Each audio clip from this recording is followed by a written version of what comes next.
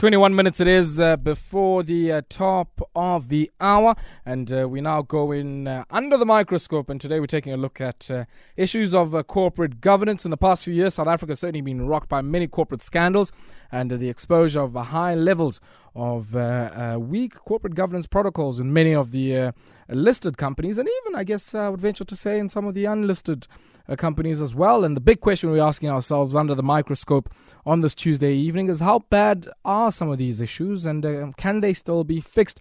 And I'm joined by two ladies here, the co-founders of Tumbo Scott, a group of attorneys based in Sandton, and joined by Deborah Mutemwa Tumbo, who joins us all the way from Nairobi, and also joined here in studio here in Auckland Park by Dr. Tshepiso Scott. And let me start here with you, Dr. Tshepiso. Good evening to you and welcome to Metro FM Talk. Good evening, Ayabonga. Thank you very much for having me. Awesome. Deborah, are you with us there all the way from Nairobi, Jumbo? I certainly am. Thank you for having me. Awesome. On the show. Awesome. Let's maybe start off here, ladies, and talk just briefly about your firm and the work that you do. And we'll then come back, I guess, to issues of corporate governance and, more importantly, some of the work that you're undertaking there. You also have a workshop coming up, I understand, over the next few days or so, taking a look at the issues around, the King codes around corporate governance, and more importantly, outlining some of the roles of people serving on boards and even on some of the management teams. But first, Tumbo Scott, what is that? When did it start? Dr. Tshepiso, I'll start off with you, and I'll get some views from Deborah as well. Sure. So Tumbo Scott is a corporate and commercial law firm. We're based in Sandton, and we started off in 2017 where we saw that there was an actual gap in the market for quality legal service providers for small and medium-sized enterprises. So we were established with specifically that purpose in mind, bringing together our expertise that we've gained from both the private and the public sector. Both Deborah and I have worked in the top commercial law firms as well as in at the Constitutional Court of South Africa. Okay. So we thought it would be great to put together that skill as well as our qualifications and make those legal services accessible to small enterprises and medium-sized enterprises as well. Okay. Deborah? Yeah, I think in a nutshell, that's essentially it. The driving passion is also that we are a part of something greater than ourselves, being part of the transformation of the South African economy and understanding in particular the important role that small and medium-sized enterprises play in the growth of an economy. So we've been running for over 2 years now. It's been an incredible journey, and we haven't only served small businesses. It's been an incredible journey in that we've also managed to secure international clients as well as listed entities under our client base. So to date, we've accumulated over 85 clients. Wow. And we just look forward to going further and further. Dr. Tshepiso, I want us maybe to talk just briefly now, about what you make of the landscape here, especially when it comes to issues of corporate governance. I remember about 2 years ago, I think it was one of the guys, Koos Becker, coming out and saying, look, it's all good and well. I mean, governance and ethics, yeah, sharp, those things are good. Yeah. But what matters at the end of the day is if you're able to grow top line, which is your earnings, and also be able to grow your profitability. That's what the market judges you on. And whether or not you do that in ways where I guess you've had to sort of beg, borrow, and steal, it doesn't really matter, because the market punishes you or even congratulates and incentivizes you on the basis of your financial support and not how good your conduct is. Do you get a sense that there's still a lot of that kind of sentiment in the public and in the private sector and in the marketplace more generally among some of the key decision makers and management teams and even on boards? So I think, Ayabonga, there definitely has been that sentiment, and that's why we've seen so many scandals over the past 2 years in South Africa, in the private sector with entities like EOH, the PIC, Steinhoff. In the public sector, we've also seen it come through the State Capture Commission as well. But I think there is starting to be a change in the way that people perceive the importance of corporate governance, because if we take an example like EOH, for example, when that scandal was actually out in the public, their share price actually dropped. The same with other listed companies. So there's a direct effect on the profitability and the success of a company. It's directly linked to having a good corporate governance structure in place. But only when they get caught, right? Sure. Well, Is that not the issue, right? No. Yeah. But I mean, I'm mentioning that because you look at a Steinhoff, which Sure. for about 8 years, and even more after, of course, that merger there with between Goma Goma and the Steinhoff entity, which was seen as a darling, which was seen as this really aggressive and acquisitive company that was a darling of the marketplace. Even the PIC was willing to put in a significant amount of capital into this particular entity. And yet, the veneer, of course, of respectability and good governance that we saw with their statements, when you peeled away that veil, that's where you found all of the murky stuff beneath there. So, I mean, if somebody hadn't blown the whistle, if somebody hadn't gone and sort of gone to the regulators in Germany, or even if the regulators weren't proactive there, one would argue that, many of these companies get away with it, and that punishment doesn't come from the marketplace. Well, I don't know if I can jump in there. Yeah, sure. I'm actually at this point willing to say that the new bottom line is good corporate governance. And I like what you mentioned there, in that Steinhoff was the darling. It was the darling of the market. It was the darling of the JSE, and we've seen it crumble and fall in the last few years. But it's not the first time that a darling of a market has fallen. If you go all the way to one of the biggest economies in the world, that being the USA and the New York Stock Exchange, we had that huge scandal in the early 2000s of Enron. And that was the darling of, the New York Stock Exchange. And, the issues perpetuate themselves. The issues are the same. And bad corporate governance, regardless of when it catches you, when it does catch you, it essentially results in, financial loss and loss of shareholder value. And I think now we see more than ever shareholders being involved and very much interested in proper corporate governance. It's also a new space that we're in because, our own corporate governance code, the King Code, King 4, now also focuses very pointedly on ethical leadership, which is something new. And it also just shows that, as the economy grows and develops, these principles are becoming more and more important.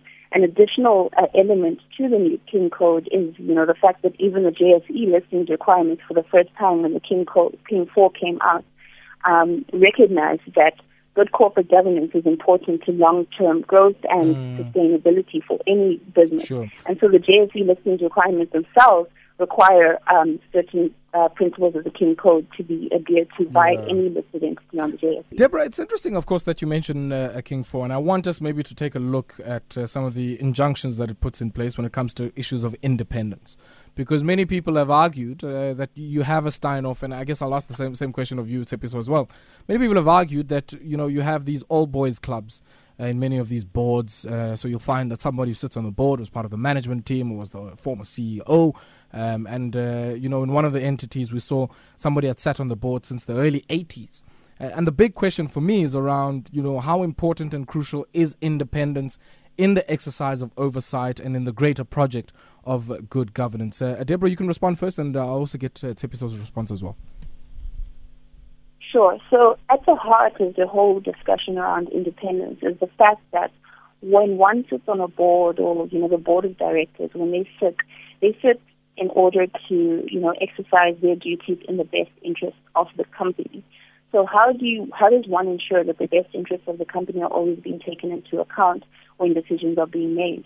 And that's where the conversation of independence comes in, because if one is not independent, if one is compromised, then other considerations are being had or are being thought of when making decisions that should be made in the best interest of the company. So independence is crucially important. It's something that is very much stressed in terms of the King Code, but also in terms of our legislation. So the Companies Act is very clear. Section 76 that deals with standards of conduct requires that all directors that sit on the board of directors of a company do so in the best interest of the company, not in the best interest of shareholders, not in the best interest of the executive, and not in the best interest of perhaps, even employees or whoever it might have been that they would have come into contact with over a long period of time that would color their decision-making and color their independence. Tshepiso? Yeah. So just to add to that, independence is quite an important feature of the King 4 Code in particular as well. And if we take Steinhoff as an example, we can see how placing too much power in, or vesting too much power in an executive, or having a two-tier board, which is what Steinhoff has, where they have a management board and a supervisory board, is particularly dangerous, because at management level you have executives making certain decisions, and they can hide these decisions from the rest of the persons who sit on the supervisory board, who are non-executive, and their purpose is there to balance the decisions that are taken by the company. So throughout the King IV Code of Corporate Governance, it speaks a lot about integrating both executive and non-executive into one board. And already we can see that there was a weakness on that part in an entity like Steinhoff, which enabled the flouting of corporate governance principles. And that's why independence is such a key feature to a sustainable company that's going to grow in the long term. And stay at a certain level as well. Because I guess it's not just about making a quick buck now and waiting until you get caught. It's about sustainability and creating a company that is legitimate, which people can invest in and actually assist with growing in the long term. And that's very important. I mean, Tshepiso, I guess the other important element for me is around the auditors. We've seen many audit firms that we've always trusted. I mean, if you look at the WEF Global Competitiveness Index, the state of reporting and the audit firms in our country was potentially there for many years in pole position and rated among the best in the world, right? Yes. And yet when we look at many of the scandals that we've seen, we see that many of the auditors were found to be, I guess, at sleep or at sea. And a big chunk of that has to really, I guess, reinforce some of the calls that many, like the Abasa, have been making, for instance, around mandatory audit firm rotation. Because some of these auditors have been with these companies for decades. And one would venture to say that there's then a booty kind of relationship if you've been giving me and doling out audit work and even consulting work to me for over a few decades. When I see some discrepancies in your book, I'm probably going to be a bit more lenient than if indeed I had that hands-off relationship. 100%. And that's why the King IV Code of Corporate Governance also encourages the founding of an audit committee within your organization, which will be responsible for overseeing that auditing process. So at no stage can a company solely rely on the fact that the auditors cook the books, so to speak. Also, in terms of the Companies Act, directors actually have that overall responsibility. At the end of the day, the buck stops with the directors as to whether financials are misrepresented or whatever the case may be. There are certain things that directors will be expected to know and will be expected to see reflected in their financials. And even if the auditors don't do the right thing, at the end of the day, the directors really bear the ultimate responsibility. And Deborah, just on that point, I mean, I guess when we look at that, we can't have this conversation around good corporate governance without looking at the state of play in many of our SOEs. Many of us kicked up a fuss a few weeks ago when we heard that, Jabu Mabuza at Eskom would be group CEO and then CEO and then chairman of the board. And he would certainly, I guess, be carrying much of the decision making in that particular entity. And I guess it made many of us wonder around whether or not many of our SOEs prioritize good governance and see it as a strategic imperative as they ought to, and whether or not we should be shining the same kind of spotlight or even more intensely, because these are public entities and they're sovereign entities for all of us. Yeah, we certainly should be shining our spotlight on our SOEs, because they are there to, provide vital services to the South African public. But the same light should be shown on private entities, because they have a huge influence on the economy and the economic growth of South Africa. I think, the thing that comes to mind is, power corrupts and absolute power corrupts absolutely.